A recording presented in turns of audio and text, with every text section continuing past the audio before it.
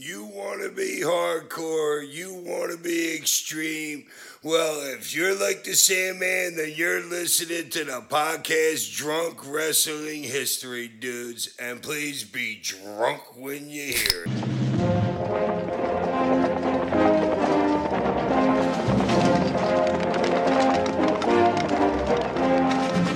We've got Bush. I like to fuck. Do you like to fuck? It's just money shots, chairs all over Barrett. Those guys with bang butts think they're a big deal. My dick is small.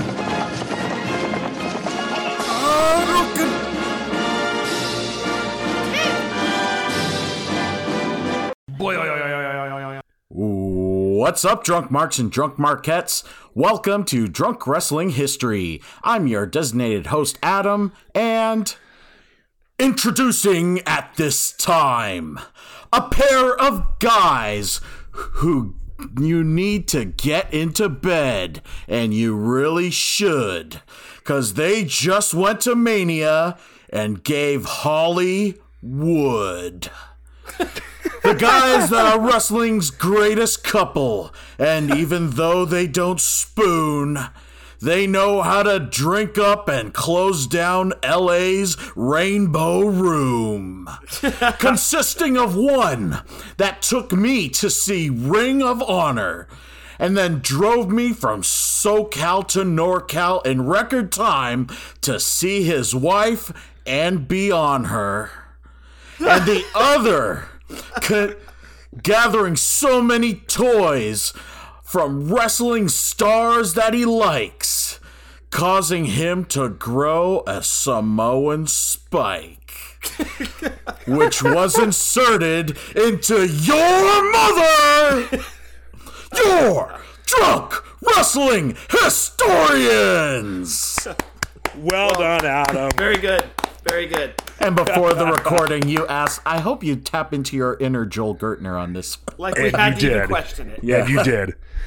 This is Eddie. I'm old, I'm drunk, I'm fucking tired, and I work with fucking children. And this is Scott, the man of 1,004 drinks. Hold on, let me catch my breath after that. Yeah. Straighten your bow tie. That was great. Straighten my neck brace. Straighten my phantom mask. All right. What's up, everybody? We're back from WrestleMania. Yeah. It was quite a trip. To say the least. To say the least. Well, before we get into it, you want to talk about what we're drinking? Yeah, let's do the things first and do that. First off, welcome to our show. Thank you all for joining us. We are Drunk Wrestling History, consisting of a designated host and drunk wrestling historians. And if you want to look like a drunk wrestling historian, head over to whatamaneuver.net. You could get the Drunk Wrestling History t-shirt, tank top, hoodie, or onesie for miniature drunk marks and drunk marquettes that you have. Drunk Wrestling History logo loud and proud on the chest. You could look just like us. And you could do that by going to whatamaneuver.net and buying a fucking shirt. Yeah, dude. Summer is coming. So buy a fucking tank top. Still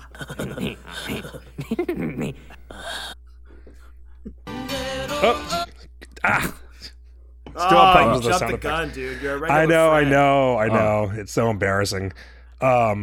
Coming followed by jumping the gun. Damn. It happens to a lot of guys. It's okay. Yeah, I've been known to do that a time or two. So, speaking of coming and jumping the gun, what do you guys got to drink? I'm drinking. You bought this for me when we were down there, Adam, at in Santa Monica at a great English restaurant called the King's Head, or Ye Old King's Head. It's one of my favorite places to go whenever I'm down there. I always go there and get English breakfast. I love English breakfast. It was so damn good. Yeah, you discovered black pudding. Yeah, and you loved it. Like I'd say same level as haggis. Sausage Theory. Don't think about it, just eat it. It was so damn good. Yeah, it's really good. So you went into the little store attached to it, and you got me Monty Python's Holy Grail British style pale ale. Oh, nice. Yeah, which is perfect because everybody knows how much I love Monty Python. It is tempered over burning witches, And it's from the brewery who like to say, nay. I love it. That's awesome. Yeah. It's good. It's good. It's a British style pale ale. It's really good. Nice. Well, I got my beer from a good friend of ours, Eddie Bell. He got me something from a local brewery here in Tracy, California, Morgan Territory Brewing, and he knows I like sours, so this is a passion fruit sour. Eddie, it's 8%, and Adam, it's 32 ounces, or for you jabronis out there, that would be 2 pints. So here's to the listeners. You're going to be feeling cool, dude. I'm already feeling cool, dude. Yeah, 32 ounces, 8%. Yeah, you're going to be drunk by the time you're done with that. I might be. I'm going to be ordering a pizza as soon as we're done here. I think I might be doing that too. Yeah, I mean, what goes better with beer? Pizza. I mean, besides pussy, it's pizza. That's it, pizza and pussy. Right. And, I mean, Santa Claus would be the trifecta, but like... It's the pizza that gets licked a lot, but, you know. So anyway, cheers to everyone. Cheers to the listeners. Salud. L'chaim. I've got some Sarnak Black Cherry Cream, and I don't know if I'll start with that or have that as backup. From that same British store, I have some Sedona Sparkling Apple Drink. Ooh, nice. Dude, nice. Yeah. Wait, apple drink, so it's not soda, it's just It's like sparkling. flavored water or... Well... Crack it open, dude. I got to know what this let's find out. Warlock tastes like. Here's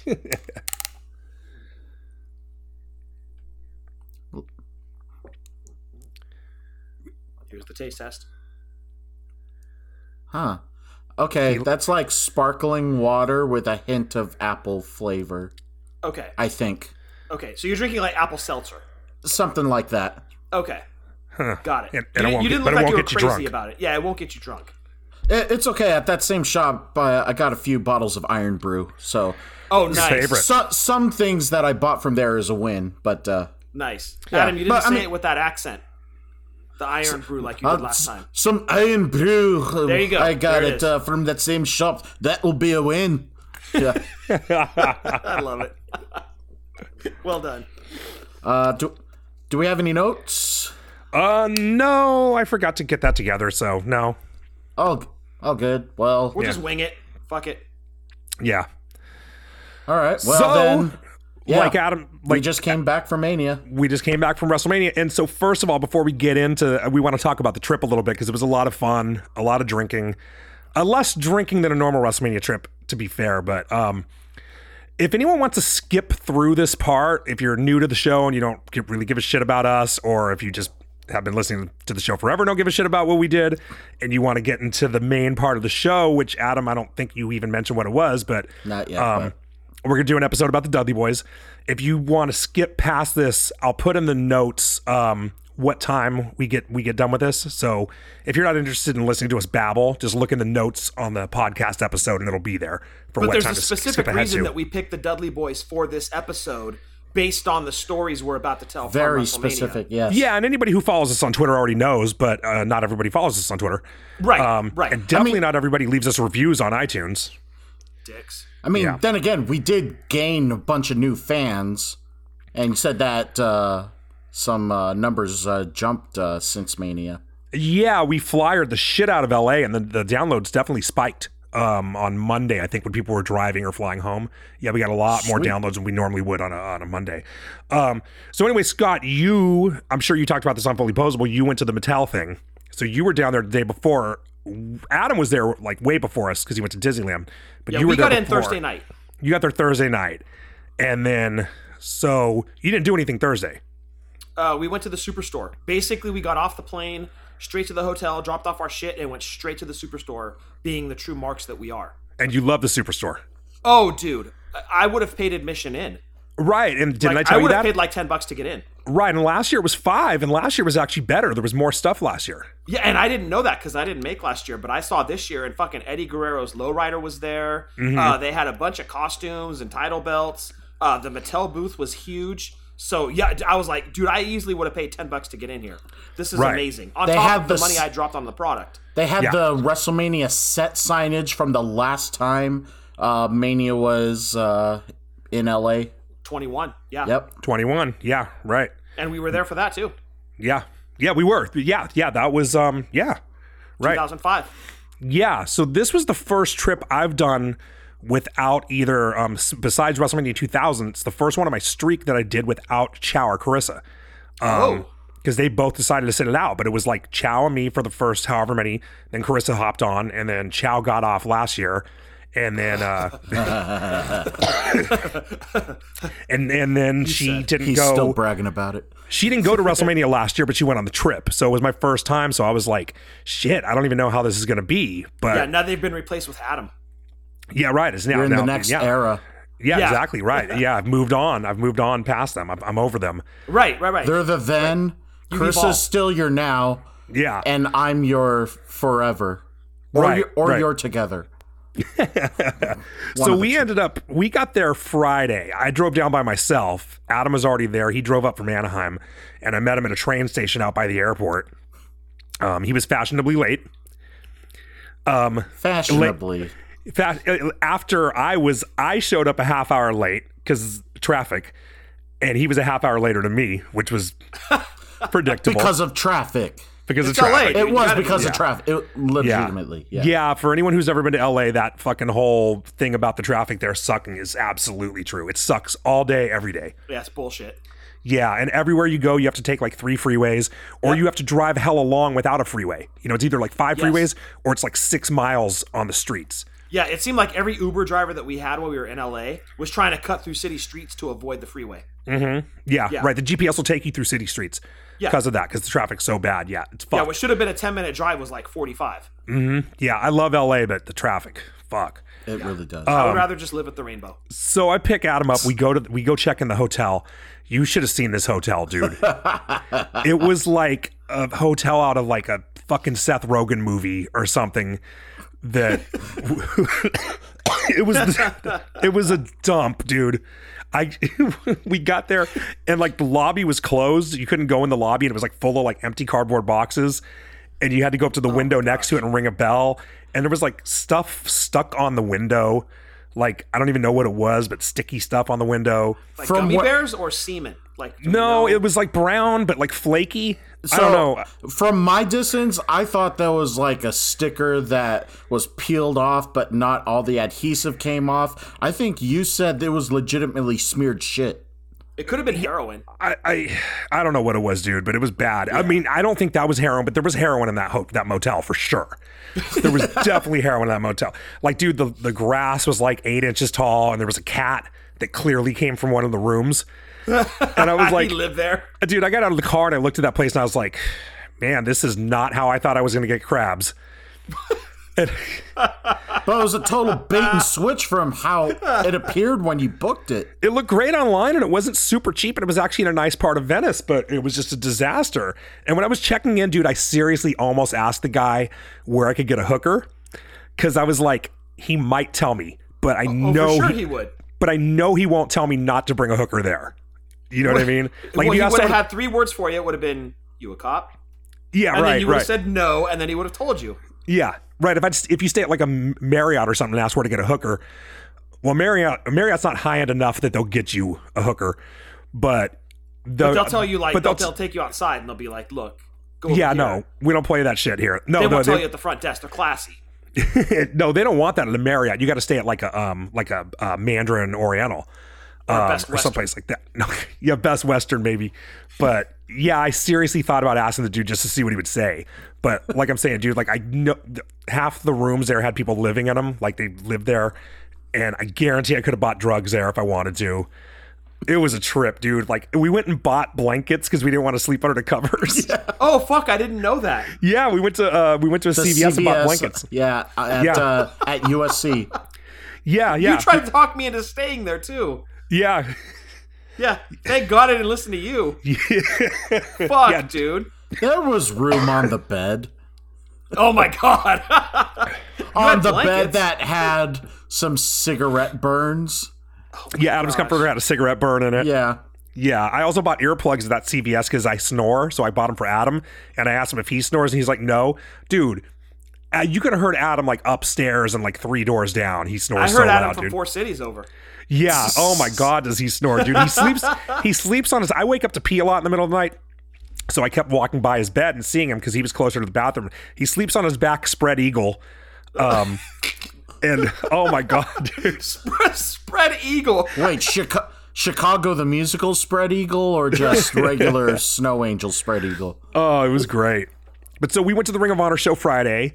I started drinking toward the end of that. I got 2 beers, I think, for the last 2 matches. That was Friday.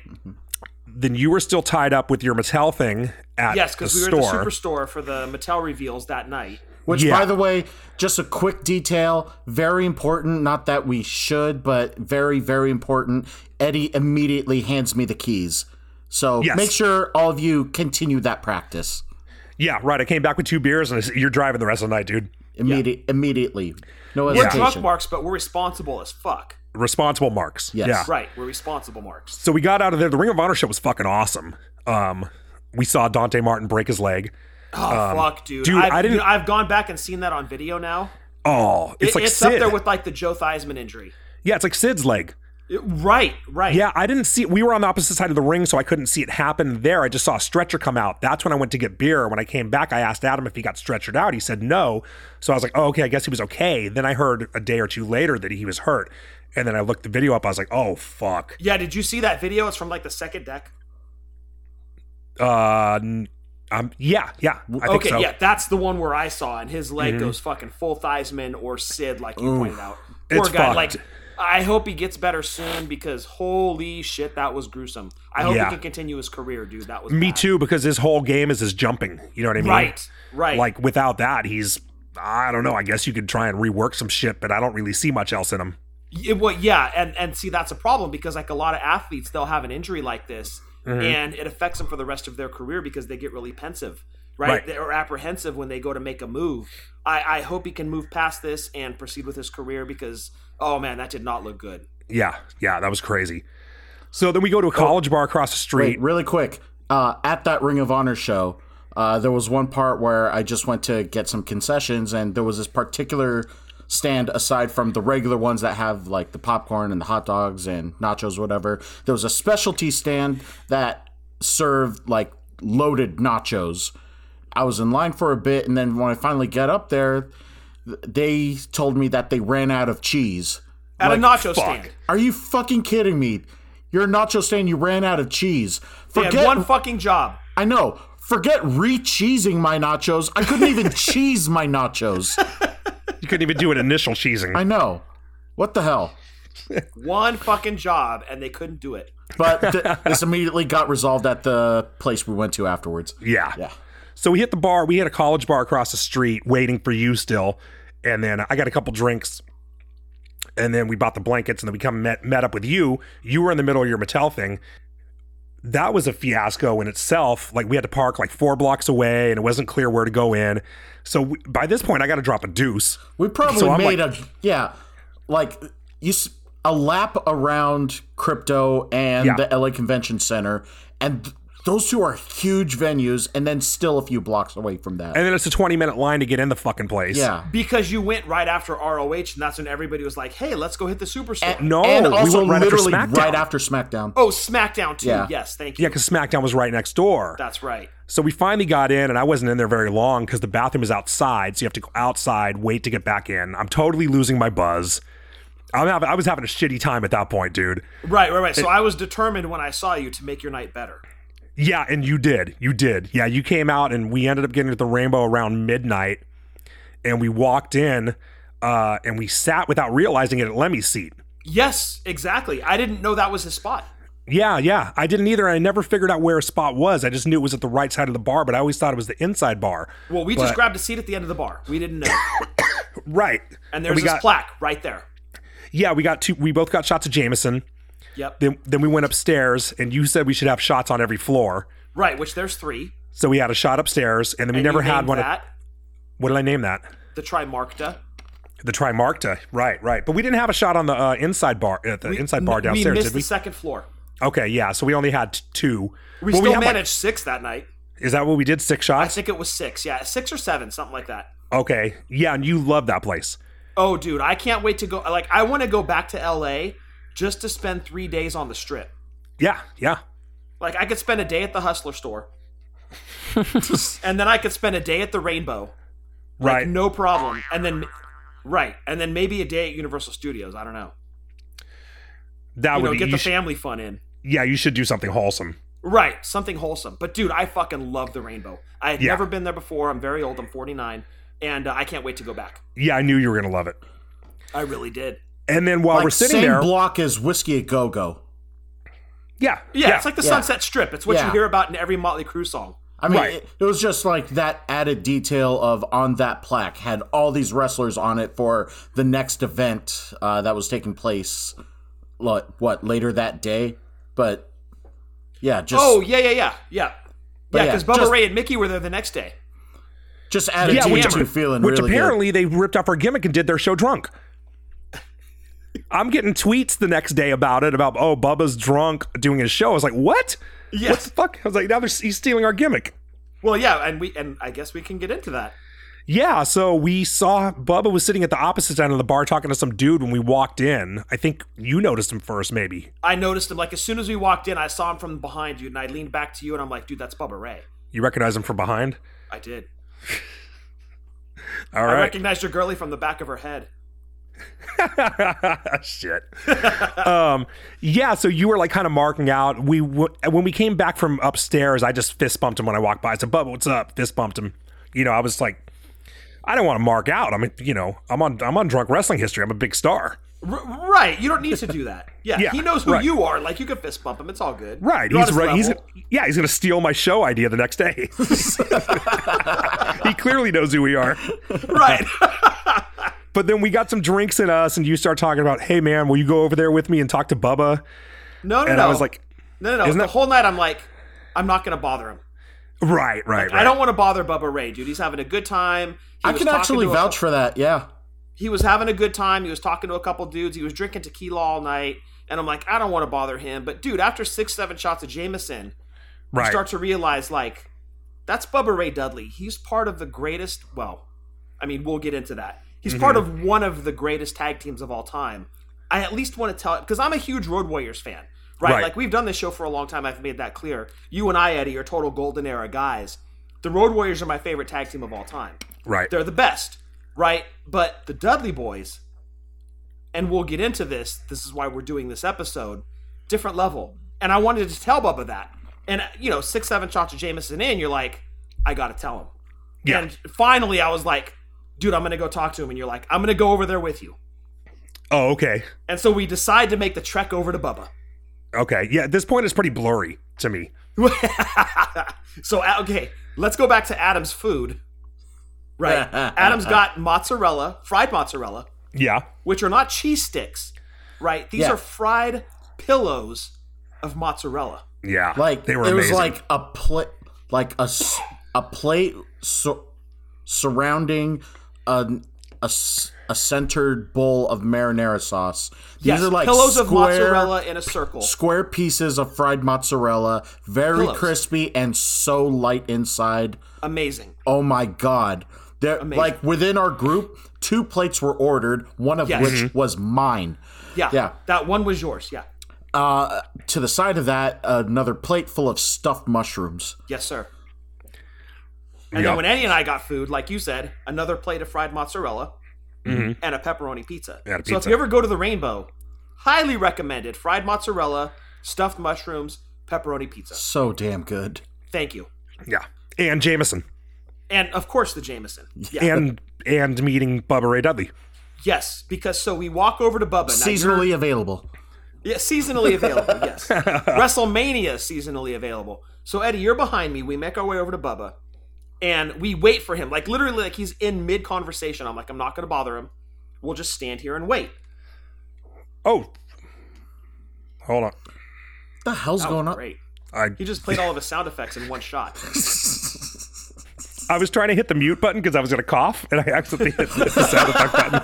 You're like, every sound effect button. This'll mask it up. Yeah. Like the cough needed a fucking laugh track. Yeah. So we walk up to Bubba, and he's mid-conversation, so we're not trying to bother him too much. So he kind of hits a pause, and I tap his shoulder. He turns around, and I said, Bubba, I just want to let you know, this guy and I'm motioning to Eddie. I'm like, We've been fans since '85. We grew up in the golden era. The Road Warriors are my favorite tag team of all time. But I got to tell you, you and Devon, you're the greatest of all time, and I want to thank you for the years of entertainment.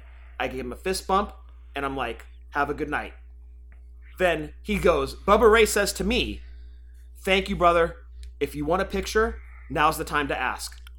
And I go, Bubba, I wasn't going to ask you for it. And then Eddie leans in and goes, dude, we saw you guys at WrestleMania 2000 in that match against Edge and Christian and the Hardys. It was fucking amazing. And I'm like, yeah, we were there, dude. And Bubba goes, whoa, if you guys want a picture, now's the time. And this lady right here will be happy to take it for us. He didn't want to talk to my drunk ass. He just wanted to take a picture and get us out of there. He wanted to move on because apparently he was talking to some dude, and the other guy he was talking to played Zangief in the Street Fighter movie that Van Damme was in. Oh, right.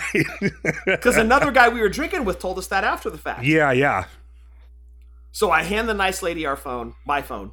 She snaps the picture. Bubba was super nice. He got a picture with Drunk Wrestling History and stole our gimmick and used it the next day at the Mickey James thing. All jokes aside, it was an amazing experience. And it was awesome. It really was, dude. And for me, like, as I said, as a Road Warriors fan, admitting to Bubba Ray, like, they are the greatest of all time, we'll get into the episode and explain exactly why that is. But he was so cool. Took a great fucking picture with us, dude. That picture fucking rules. Yeah, like, I wish Jeff and Adam had gotten into it. Yeah. But they were busy eating. Well, but it wouldn't have made sense to call it Team 3 Drunks. Right. That was Team 3D right there. Yeah. 3 drunks, good point. Oh, I was hammered, dude. I was feeling cool myself. By the way, that was also a good Eddie that you did. Dude, we were at WrestleMania, dude. Oh, yeah, it was I'm great. sure I sounded exactly like that, yeah. Oh, yeah, he totally did. It was a blast. And it was a great night. We leave the Rainbow because essentially we got kicked out. Right? We got kicked out because they were closing. They're closing. And they're like, close out your tabs, get the fuck out. We want to go home. Those guys were aggressive about it. And then they started doing those flash bulbs. Like, yeah, they do that. Like, I've been there get before. You out. I've closed it a couple times before. Well, like, if you don't leave, like, next come the flashbangs. And then come the fucking Dobermans. Like, you don't want to fuck around with those guys, dude. Like, they release hounds. So we go out, we get kicked out of the Rainbow, we're walking back to the car. Eddie and I are fucked up. Adam and Jeff, of course, sober. Both straight edge dudes. There's this hella nice car on the sidewalk. Oh, you don't need to talk about this part. We do. No, we do. We do. Beautiful car. Like, maybe less than half an inch from the ground. That's how much of a lowrider it is. And but it's like one of those old school cars that's just gorgeous. Eddie has to tie his shoe. So this fool proceeds to put his foot on the car and tie his shoe. I don't know what you were thinking. I don't know. I'm lucky I didn't get my ass shot. Oh, dude. I lost my shit. I was fucking dying. It was great. And then we go back to the car. Everybody gets in the car except for you, Eddie, because this chick was walking by with a group of guys and you had to compliment her hair and told her she looked nice. And then to the dude behind her, you go, you look all right, too. And then you go to get into the car, but the door scrapes the curb. We can't close the door. And then you start to push the car like you're gonna magically move the car so the door closes. Oh, dude, you almost killed me that night with laughter. Oh, it was quite a night, dude. It was just incredible. And then I had to get up early the next morning. And then after we dropped you off, I mapped Adam and me back to the wrong place. Nice. I don't think I told you that. You wanted to stay at a different hotel, apparently. Yeah, we were staying in Venice, but the same address exists in Culver City. So I mapped us to Culver City by accident because I'm hammered. He's driving. Dude. Yeah. So we didn't get back to the room till after luckily 3. Noticed right away, like maybe 2 or 3 stops, but immediately got back on. But still, that happened. Yeah. And we all had stuff to do the next day. I had to go to the Mattel thing. Mm-hmm. That was at their factory. It was at 10 a.m. in El Segundo. I left my wallet in El Segundo. And you guys had WrestleMania. And we also had WrestleMania. Yeah. So, look, I thought WrestleMania was incredible. I'm going to put it in one of the best ever. Yeah. I loved it from top to bottom. I was crazy about this year's WrestleMania, number 39. And I would say that main event with Roman and Cody is the best, don't at me, main event ever in the history of WrestleMania. I think you're right. I don't think it's the best match in the history of WrestleMania, but I think you're right about it being the best main event. It was the best the drama going into it, the uncertainty of who was going to win, but the slight certainty you had that it was going to be Cody, and then the story that they told around it. Best main event in the history of Mania. All mark tiers aside for Cody losing.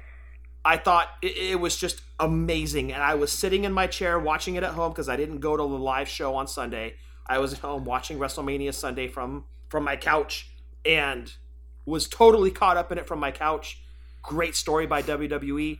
Best main event of all time in the history of WrestleMania. Yeah, it was awesome. I loved it. I loved every second of it.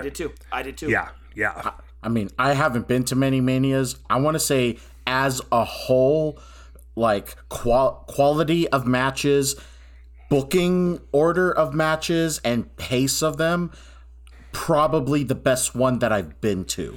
Top 3 stage of all time too. Gorgeous the stage was awesome. That was awesome. Beautiful that might stage. be my favorite. Yeah. Dude, I'm not going to disagree with you. I have to go back and watch it some more and compare it to other Manias. But that stage, if it's not top 3, it might be my favorite. I might have to agree with you. Yeah, it was cool as shit. It was fucking amazing. Yeah. Also, Sunday we met our buddy Jeff Verbal Sows for the first time, which is our first time meeting. Oh, well, we met the dude with you on at the Access store the night before. You met Christopher Dean. Oh, yes. Yeah. I don't know if he listens to this show or if he just does. listens. Yeah, okay. Yep. So we met him, What's up, and then he was super cool. And then we met Jeff Sunday at WrestleMania. Nice. Yeah, and I immediately wish I could have been there at WrestleMania Sunday. Yeah, totally. Fantastic guys. Wife was there. They're very, very nice. And he got a shirt? Totally. Yeah, He got a fucking shirt. He got a fucking shirt. Yep. Yeah. And Miz was doing some after show thing, and we threw flyers right over his head. And I don't know where to find that. I can't find it on the network or on Peacock or anything. Well, new listeners found it. Huh? New listeners. No. found it. I don't know where to find the video of Miz. That was night 1. Yeah, but I can't find it anywhere. So if anybody knows where to see that, I asked on Twitter, and a bunch of people just liked the tweet instead of responding to it. Unless you single-handedly destroyed the footage. Like one of the flyers got caught on the SD card slot or something. It's been wiped, yeah. So anyway, since we met Bubba and Drunk Fact, 2 other times I was there, I met Ron Jeremy and Joey Buttafuoco, also at the Rainbow. Nice. So you go to the Rainbow, you meet big stars, and you can meet us. Anyway, since we met him, your idea was let's do a Dudleys episode, and we've talked a lot about the Dudleys, but we've never given them their own episode. We did the TLC, or the TLC, the trilogy of matches with the Hardys and Edge and Christian, but we figured it's time to give the Dudleys an episode of their own. Yeah, who I have already stated, greatest tag team of all time, and we'll get into why that is. Yeah, and I'll summarize their titles and all of that, their credentials when we get to the end. Perfect. So the Dudleys are kind of interesting. They were real ECW originals. They didn't work anywhere. That's the first place that they worked. was their first stop. Born and raised. Yeah, right, exactly. Yeah. And they weren't the first 2 Dudleys that showed up. Exactly. The original Dudley family was Big Dick Dudley, Dudley, and Snot Dudley.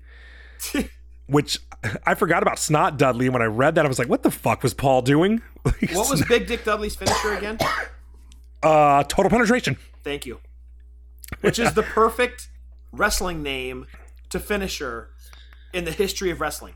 I think you're right. Yep.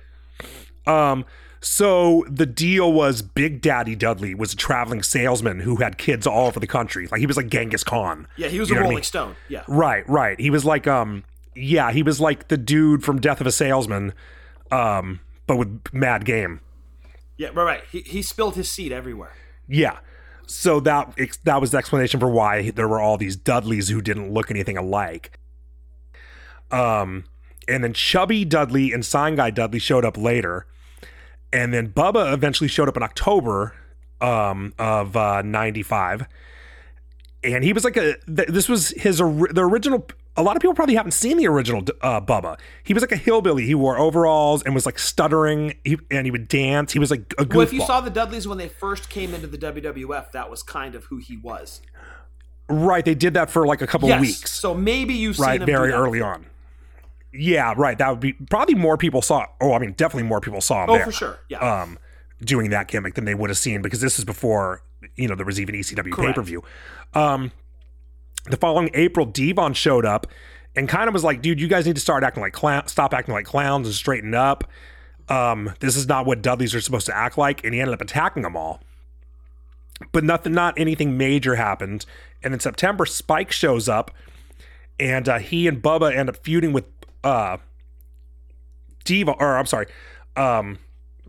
and Spike feud with Devon.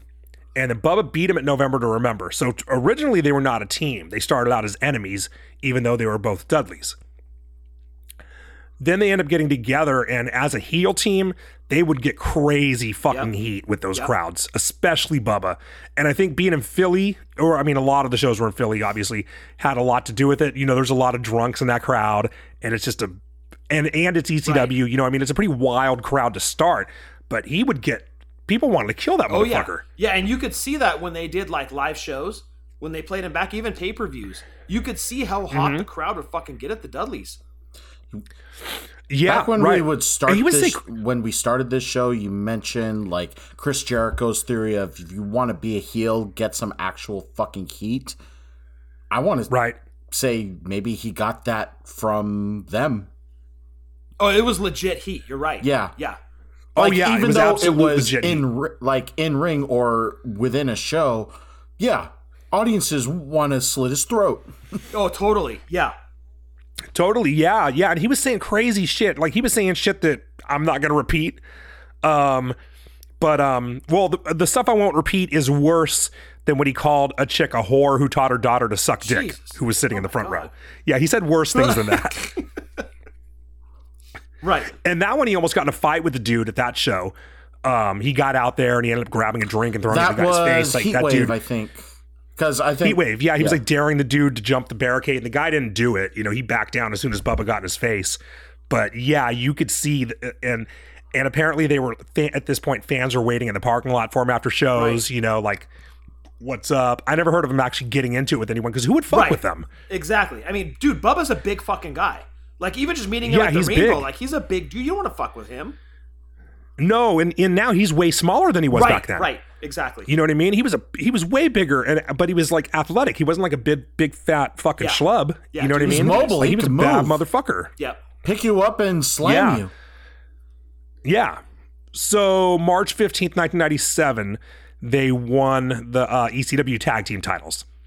And by August 1999, so this is 28 months, they had held them 8 times. Yep. And I just want to point out, at the first ECW official pay-per-view, they had what I consider to be the best tag team match of all time with the Eliminators.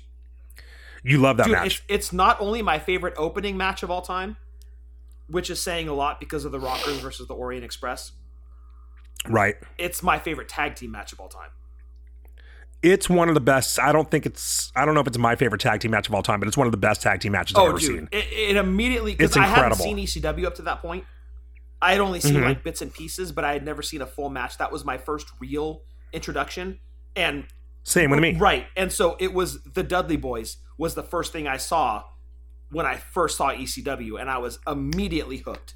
Immediately. And it was all about the Dudley Boys and the Eliminators. Still to this day, my favorite tag team match of all time. It's incredible. Yeah, it really is. Yeah, good move by Paul starting it off. No doubt about it. Because, like you said, because this was the first time for a lot of people seeing a full ECW show. And that was the perfect match to start it off. And like you said, fast forward 2.5 years later, 8-time tag team champions in ECW.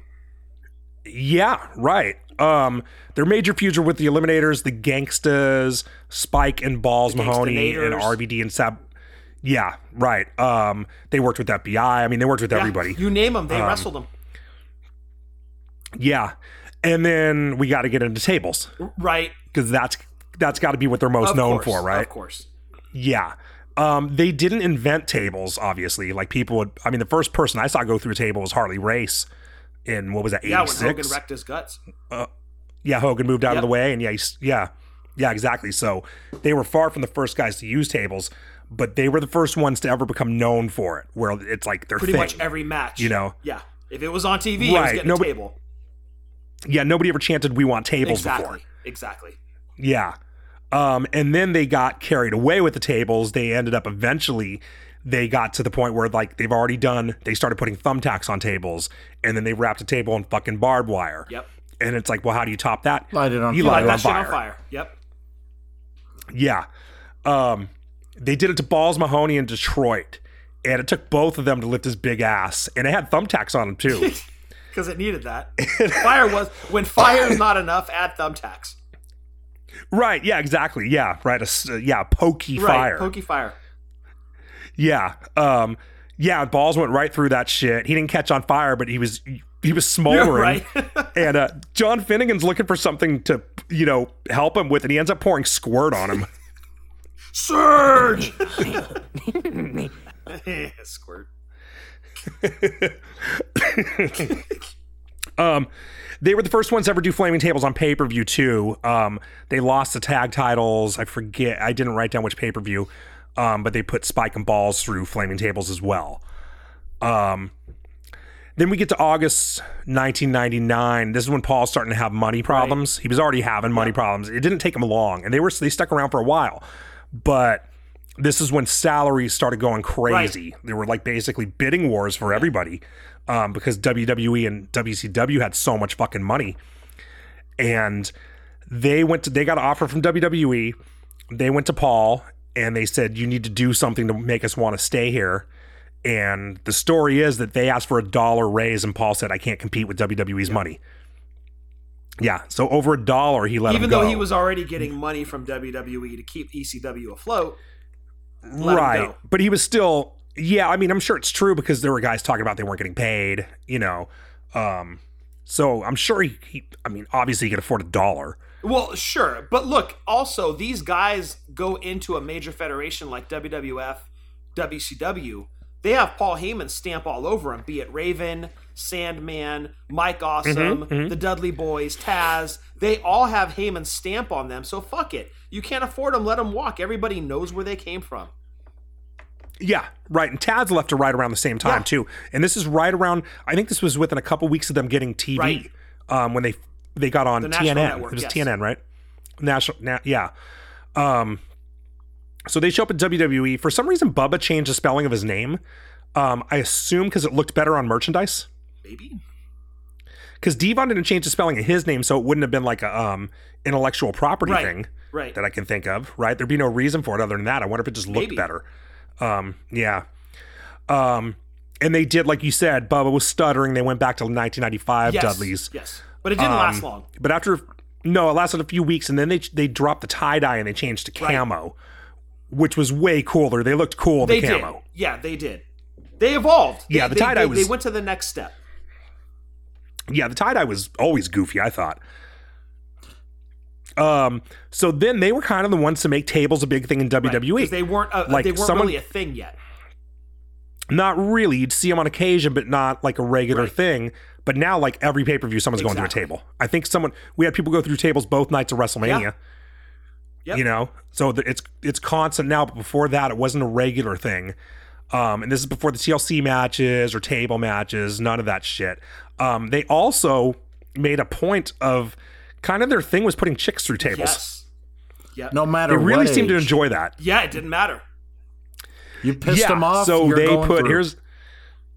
So a short list of who they put through tables: Terry, Trish, Tori, the other Tori, Jazz, Stacy, Molly Holly, and Barbara Bush. Yes, for anyone who doesn't know, there was a diva called Barbara Bush for a minute, and I can't even remember what she was there for. I can't even remember what she did or who she was with. I don't remember. I just remember her being there. She might have been Beaver Cleavage's mom too. Oh, maybe that makes sense. Bush. Yeah, it might have been the same person. And most famously, he put Mae Young through the table. Yeah, basically the entire women's roster went through a table. Right, and that's one of the most memorable things of the Attitude Era, I think, was him putting her through the table, right? She's like 70-something years old. Already in a wheelchair, and I think even at the time was wearing a neck brace. She was in a neck brace. Yeah. And he put her through a table off of the stage. Yeah, that's right. Yeah. And I've heard interviews with him where he said, like, how do you keep her safe? Like, you can't. There's not really much you can do. And he's kind of right. Like, there's not a whole lot. The best you could probably do is have her land on your legs. Which he did. But No, he kind of didn't really. Like, she was right between his legs. That table had a crash pad or boxes or something under it. You know what I mean? Because it was covered with it had like a tablecloth over it, black tablecloth. That's always a dead giveaway that something's under it to cushion the blow. But still, you know, like, I mean, that's a major jolt. Oh, for sure. Yeah, especially when you're 70 something, dude. I'm like 49. I think about taking that move. I'm like, I'd be crippled. Oh, yeah, dude. If I were to trip and fall in my living room, I fucking probably wouldn't be able to get up. I have a hard enough time getting up to pee in the middle of the night. Like, are you kidding? You're going to put me through a fucking table? I'd be done. 40 years from now? Oh, dude. Fuck that. Yeah. Forget about it. They became the first team to be the WWE, WCW, and ECW champions. Yes. Which actually, I'm jumping ahead a bit. They became WCW champions during the Invasion, at which point they joined the Alliance. They also unified the tag titles. Yes, they did. The during the Invasion at Survivor Series, which we go back and listen to that episode if you want to hear about that. Yep. And I don't want to go too much into the series of matches they have with the Hardys and Edge and Christian because we did a whole episode on that. So you can go back and listen to that too. But those were some of the best matches of the And year. let me just bring it up again. I met Jim Ross back in 2014 and point blank asked him, what is your favorite match that you've called ever? Now keep in mind, Jim Ross has done NWA, Mid-South, WCW, WWF, WWE. That match at WrestleMania X7 was his favorite. With the Dudleys, Edge and Christian, and the Hardys. Yeah, that's crazy. They got split up in the first draft after WrestleMania 18. Devon was a heel and worked with Batista. Reverend Devon. Bubba was a face. Reverend He's called my name. And Bubba was a face. Bubba was a face. He worked with Trish. Bubba won in that draft. Oh, dude. Yeah, big time. But they weren't separated long because that was right after WrestleMania. They got back together at Survivor Series. But at this point, the tag team division wasn't what it had been. Because several You know what I mean? established, or all three of those tag teams, Dudleys, Hardys, and Edge and Christian have split up. Right. Maybe, they're all singles guys. Maybe they did cross paths with one another, but they were still individual wrestlers and finding their own identities, which I guess they just haven't done in how many years? Yeah. Yeah, like the Dudleys were kind of the only ones they put back together at that point. And it was never the same. The tag division was never the same. And this was the best the tag team division had been since the late 80s. For you know sure. what I mean? Because the early 90s, mid 90s, the tag team division was, man, I mean, the coolest team was like the fucking Smoking Guns who sucked. But it started to be more they would pair two big names together, R.E. like Booker T and Goldust, Rob Van Dam and Kane. Jericho and Christian. Yeah. Right, exactly. But those teams like the Hardys, Edge and Christian, the Dudleys, an established tag team roster. Mm-hmm. Yeah, it was sort of like at this point the glory days of the tag team division were over again. Exactly. Yeah, Vince always does that. He just like the tag teams would come in waves, and he would always fucking split guys up. And we're gonna have an episode coming up about that shortly. Yeah, we will. But yeah, so it was sort of they got back together. The only really cool thing they did at this point was they had a pretty cool feud with Undertaker, and it ended with a match where if it was a handicap match, and if they won, they got to bury Paul Bearer in concrete. But Undertaker won, but he still buried Paul Bearer in concrete. And I, to this day, cannot watch that and figure out how the fuck they pulled that off. You know what I mean? You see that dude like go under concrete, just pours right over his head. That's crazy. Yeah, I mean, they must have cut away to a pre-recorded part and it's a dummy in there or something, I guess. But I mean, the live audience was there. Around this time, you don't have smartphones, but you definitely have camera phones. You have people able to spread word, like, what the hell's going on there? If you were at that venue, what did you legitimately see? Right. Because I remember that end scene. That was a little eerie. That's cement. A little? Yeah. You're like, dude, they just fucking snuffed out Paul Bearer. What the hell? Yeah. Right. Yeah, he's dead. Paul Bearer's dead. Yeah. So they were around for a little bit longer after that, but it was sort of nothing major was going on because that was the tag team Also, division by at the this time, they changed their theme to Power Man 5000, Drop the Bombshell. Oh, yeah, you're right. Fucking love that theme and love that song. Yeah. Yeah, at this point, Vince I think he was going for like younger people, even though like the Hardys and the Edge and Christian were really young. But he was like, it's Cena, it's Orton. Well, Batista wasn't young, but he was new. You know, like we're moving on to the next generation. So like, let's, so it's time to phase out all the old guys. So then they would start, by WrestleMania 19, they were on the pre-show. Yeah. And they weren't even at 20, but they were still on the roster. So their last year, they sort of fizzled out as a team. And then they ended up leaving and they went to TNA, which they had a hell of a run of TNA. 3D. Yeah. Adam, since you're the TNA expert, would you like to briefly hit some of the highlights of their TNA run? Because I didn't even take any notes on that because I was like, no matter how good my notes are, you're going to know more. They did win tag titles at some point. Devon is fucking... Really? This is worthy of that? Okay, fine. Yes. By this time, Devon is fucking jacked. Even though he's been traditionally trained, he's always had his overalls and shirt or his sleeveless shirts wrestling somebody. This time he's going shirtless, showing that he's the muscle of the group per se. But chiseled and jacked. I forget who they debuted against, but they did show up. At some point, they stole and held hostage Black Machismo Jay Lethal's X Division title, which in some weird string of events put the X Division on hold. So at some point, there was a match stipulation. If they won, then they got to keep the belt and dissolve the X Division. But instead, Jay Lethal won, I guess, and X Division stays. The extra stipulation was that Brother Ray and Brother Devon had to meet a 275-pound weight limit. This led to weekly weight measurements or scale measurements with Johnny Devon weigh-ins with scale measurements. I forget the term. This is my Perfect Strangers segment. So anyway, if they surpassed that weight limit, they couldn't compete. Johnny Devine was like their third Dudley, which in theory should have been the third D or of Team 3D. Oh yeah. During this, they were also in a tag team rivalry with Shark Boy and Curry Man. And this is around the time I tuned out of TNA. That's why I tossed you on this. Yep. Because I knew you watched it much longer than I did. At this point, I was like, okay, Shark Boy. I knew what a total bite-off. It was like, not bad, entertaining. But I fucking loved Curry, man. He was hilarious. Very spicy. Oh, yeah. He's hot, he's spicy, and he tastes great.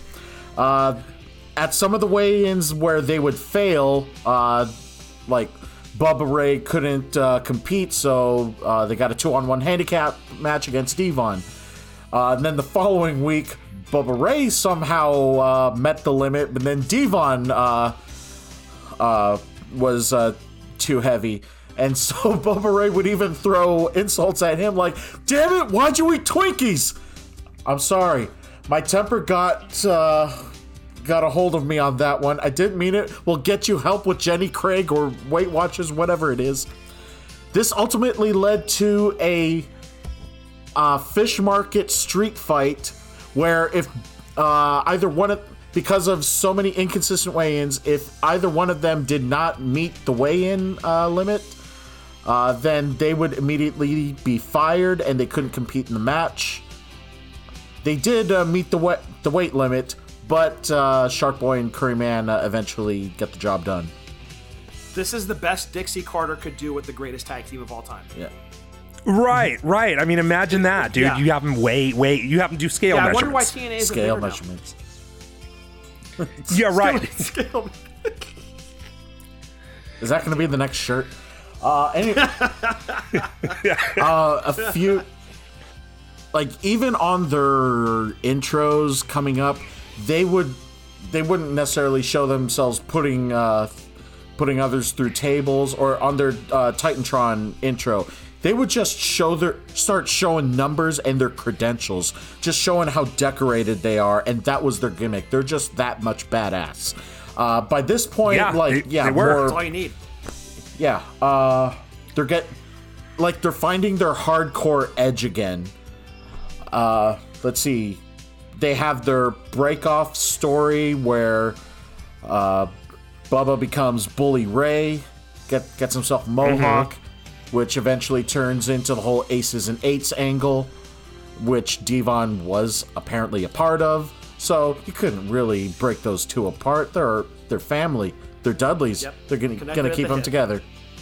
Yeah, and then Bully Ray has this epic moment where I think he and the entire TNA locker room got Dixie to come out to the ring, or they pushed her into the ring, and he put her through a table. Putting another chick through a table. Yeah. What else? It's his favorite. Yep. He loves it. They also, during this time, they became the IWGP champions at Wrestle Kingdom, and then they became TNA champions at the same time. Yeah. Continuing, which is pretty wild. I actually totally Yep. Yeah, right, exactly. I totally forgot that they even had been. I remember that they were having champions. those affiliations between TNA or Impact Wrestling at the time with right. They were doing with talent swaps. Yeah, like that's how I think Tiger Mask even showed up a few times, even at Curry Man's debut. But yeah, the original Forbidden Door. Yeah, kind of. Well, kind of. I mean, WWE used to do talent swaps. Well, WCW did too. Yeah, WCW did too. But it was a way bigger deal when the Dudleys did it. Well, yeah, and they came back with the titles.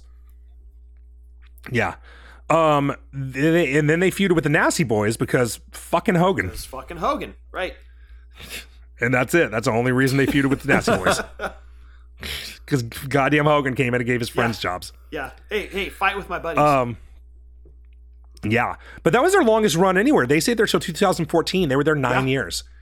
And they were like the badasses of the show the entire time. They reinvented themselves too, which you have to do if you're going to be in any place, any one place over a number of years. You got to reinvent yourself. So right, and the Dudleys completely did that. So we've gone from tie-dye overalls to camo to flannel, fucking Brooke Hogan.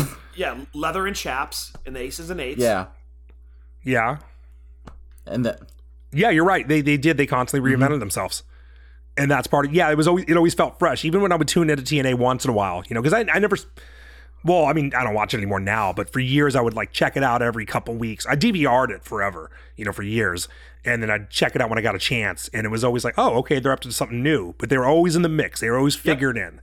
They were always a big part of the show. Yeah. And they got the callback. Once they left, well, they got the callback, but they worked in Japan a lot, and they won tag team titles in Japan and other promotions between their time in TNA and coming back to WWE. But yeah, they got the callback. They showed up. Bubba showed up in the Rumble as a surprise. Yeah, 2015? 2015, and then they came back later that year. It was the pop he got. I think that honestly, where they were like, oh fuck, this dude's still a big deal. Yeah, and this was actually really clever of Vince. Like, we talk a lot of shit about Vince, but a lot of times he does do something smart, and I thought it was really smart to bring them back. Wrestling gambles because he had a few teams tend to work with him. Yeah, for sure. Yeah. Testing the waters, but doing it blatantly with one half of one of the greatest tag teams. Yeah, let's bring him back. Totally, yeah. So he had, at this point, you had the Usos, you had the New Day, who were a new team, who were great workers.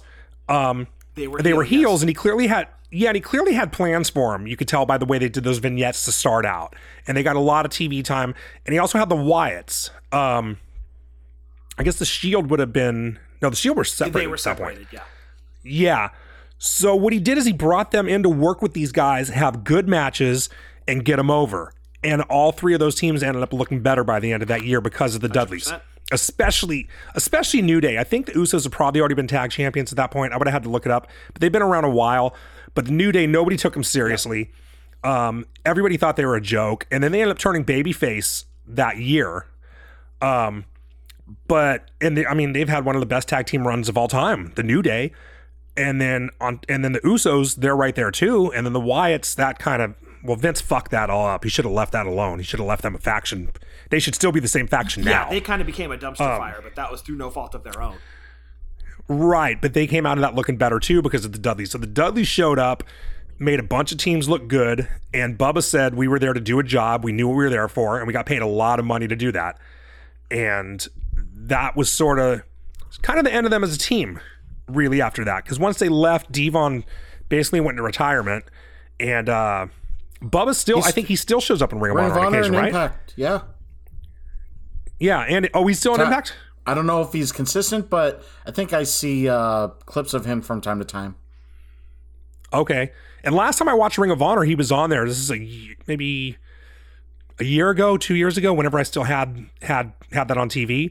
And Bubba was out there getting heat. He was wearing his WWE Hall of Fame ring. And, you know what I mean? Like sticking it in the fans' faces. Like, yeah, fuck this place. I'm better than this. I'm better than Ring of Honor. I'm a WWE Hall of Famer. It was brilliant. I thought it was great. So he still knows how to piss off and fuck the crowd. Well, let's not overlook the fact that they came back to the WWE, 12 years after their initial run? Yeah. And managed to win the tag titles again. And that's right, they did. How the fuck does that happen, dude? Yeah. You be badasses. Because you're fucking badasses, exactly. Yeah. Yeah. Mm-hmm. So, okay, let's wrap this up, and I'll go into I'll get into the numbers. Let's do it. So, they were in All Japan. They won the World's Strongest Tag Determination League. In ECW, they were champions 8 times. In Hustle, which is in Japan, they were tag champs once. They were the New Japan Tag Team Champions twice. Squared Circle Wrestling Champions twice. TNA Bully Ray was 2-time heavyweight champion. Devon was 2-time TV champ. They were the NWA World Tag Team Champions one time, which I forgot to mention that earlier. They were also, so it was like ECW, WCW, WWE. They were also NWA Tag Team Champions, so nobody's ever done that. They won the TNA World Tag Team Championship twice, the TNA Tag Team Tournament, TNA Team of the Year, and they went in the TNA Hall of Fame in 2014. Bubba was Hardcore Champ 10 times in WWE. They were Tag Team Champions 9 times. WWF Tag Team Champions 9 times, WCW Champs once. They went in the Hall of Fame in 2018, and they won the PWI Match of the Year in 2000 and 2001, both times for the ladder matches. And I mean, to win Match of the Year once ever is incredible. To do it 2 years back to back is insane. As part of a tag team, no less. Yeah, as part of a tag team, right? I mean, tag team matches almost shit. It'd be interesting to go back and look at PWI and see how many times a tag matches ever won. Singles wrestlers that were on the card during WrestleMania 16 and 17. Well, you would have had, the main event at 16 was Triple H, Big Show, and Foley, The Rock. and The Rock, and 17 was Austin and The Rock. Exactly, but the Dudleys won Match of the Year both years. Dudleys won Match of the Year both years, yeah, right. So they have 39 titles between the two of them. They were also PWI Tag Team of the Decade for the decade of 2000 to 2009, and PWI Tag Team of the Year 2 times, 2001 and 2009. Yeah, so one of those in WWE and the other one's in TNA. So like that's how good they were in both companies. So I think you're right, dude. I think they are the best tag team ever. Hall of Famers in both, like you said, both WWE and TNA. Part of the Cauliflower Alley Hall of Fame. I don't think you can argue against credentials. Like when we talk the NFL, you talk about the greatest quarterbacks of all time. A lot of times it's judged on, how many Super Bowls did they take their teams to, or how many Super Bowls did they win? In wrestling, you can quantify that in how many championships they won. And I think just based on the credentials you spit out, Dudleys take it. And just for a basis of comparison, I ran through the Road Warriors list of credentials. Okay. All Japan, NWA International Tag Champions once. AWA once. NWA National Tag Team Champions. This was Georgia Championship Wrestling. 3 times. NWA titles once. They won the Crockett Cup in 86. They won the Iron Man tournament at Starrcade 89. PWI Tag Team of the Year on 3 occasions. They were the number 1 tag team out of 100 tag teams of all time, but this was in 2003. So the Dudleys still went on for another 15 years. Yeah. And they won the WWF Tag Team Championship twice. So if you're going apples to apples, yeah, honestly, and again, this is coming from a lifetime Road Warriors fan, the Dudleys are the best of all time. Yeah, I agree. I don't even know that you can argue it, honestly. Also, those WWF tag title wins, if memory serves me right, off of Edge and Christian. So one already Hall of Famer, one soon to be WWE Hall of Famer. Yes. You also got the belts off of Chris Jericho and oh yeah. But still you got it off Jericho, an Ultra Hall of Famer. Yes. Totally. At some point when they became heavyweight contenders, you said, how many times has anybody legitimately pinned Triple H or The Undertaker or The Rock? Guess what? Bubba's pinned The Rock in a match. There you go. This is when he's already this is already when SmackDown is out. So Rock is already a heavyweight contender. Bubba has a pinfall over The Rock. I don't recall if it was a table match. I know a table was involved, but still, he has one. Of course. All right. Well, I think that wraps up the Dudleys episode. I think so. I think we've all come to the consensus. Dudleys are the greatest of all time. I think it's really hard to argue this or not. Agree. Yeah. Yeah. If you think the Hogan title reigns episode was bad, be glad that we did a Dudleys review, not a Dudleys title reign episode. Yeah. Yeah, right. No, never again. Never again with those. Well, we'll do it to somebody who's won 5 titles or so. Yeah. Or one. Also, just back in the day when I started watching wrestling, playing chicken on the swings and being wrestlers, I always said that I was Bubba Ray because I was the big white guy. So just a little nostalgia. And love it. Yeah, fucking love the Dudleys. But that takes care of our episode. What did you all think of the Dudleys, everything that we covered? Also, what do you think of our trip? Weigh in on either of those. And you can reach us on the social media platforms, Twitter, Instagram, and TikTok, wrestling_drunk. Please. Yeah, and if you want to be involved with the WrestleMania trip, we're going to be in Philly next year. We will be there at WrestleMania Extra Large. Cheesesteaks hanging out of our face. I'm going to have a cheesesteak a day. Easily one. Or more. We'll see. Tell your family, friends, heels, and faces to like, share, and subscribe. And leave us reviews so that we keep this drunk wrestling adventure going. On behalf of Scott and Eddie, I'm Adam, reminding all of you to enjoy your buzz, watch wrestling responsibly, drink like nobody's watching, and we'll see you all next time for another great episode. 1, 2, 3. Devon, get the tables! Dive. The goats. Left my wallet in El Segundo. Left my wallet in El Segundo. Left my wallet in El Segundo. I gotta get it, I got to get it. I left my wallet in El Segundo. Left my wallet in El Segundo. Left my wallet in El Segundo. I gotta get it, I got to get it. My mother went away for a month-long trip, hunting some friends on an ocean liner ship. She made a big mistake by leaving me home. I had to roam, so I picked up the phone. Got Ollie up to see what was going down. Told him I pick him up so we could drive around. Took the Dodge Dart, a 74. My mother left the yard, but I needed one more. Shaheed had me covered with 100 greenbacks. So we left Brooklyn and we made big tracks. Drove down the belt, got on the conduit. Came to a toll, we paid and went through it. Had no destination, we was on a quest. Ali laid in the back so he can get rest. Drove down the road for 2 days and a half. The sun had just risen on a dusty path. Just then a figure had caught my eye. A mirror for Sombrero who was 4 feet high. I pulled over to ask where he was at. His index finger, he tipped up his hat. El Segundo, he said, my name is Pedro. If you need directions, I'll tell you pronto. Need a civilization, some sort of reservation. He said a mile south, there's a fast food station. Thanks, senor, as I started the motor, Ali said, damn, Tim, what you drive so far for? Well, describe to me what the wallet looks like. Anyway, a gas station we passed, we got gas, and went on to get grub. It was a nice little pub in the middle of nowhere. Anywhere would've been better. I ordered enchiladas and I ate them. Ali had the fruit punch. When we finished, we thought for ways to get back. I had a hunch. Ali said, pay for lunch. So I did it. Pulled out the wallet and I saw this wicked, beautiful lady.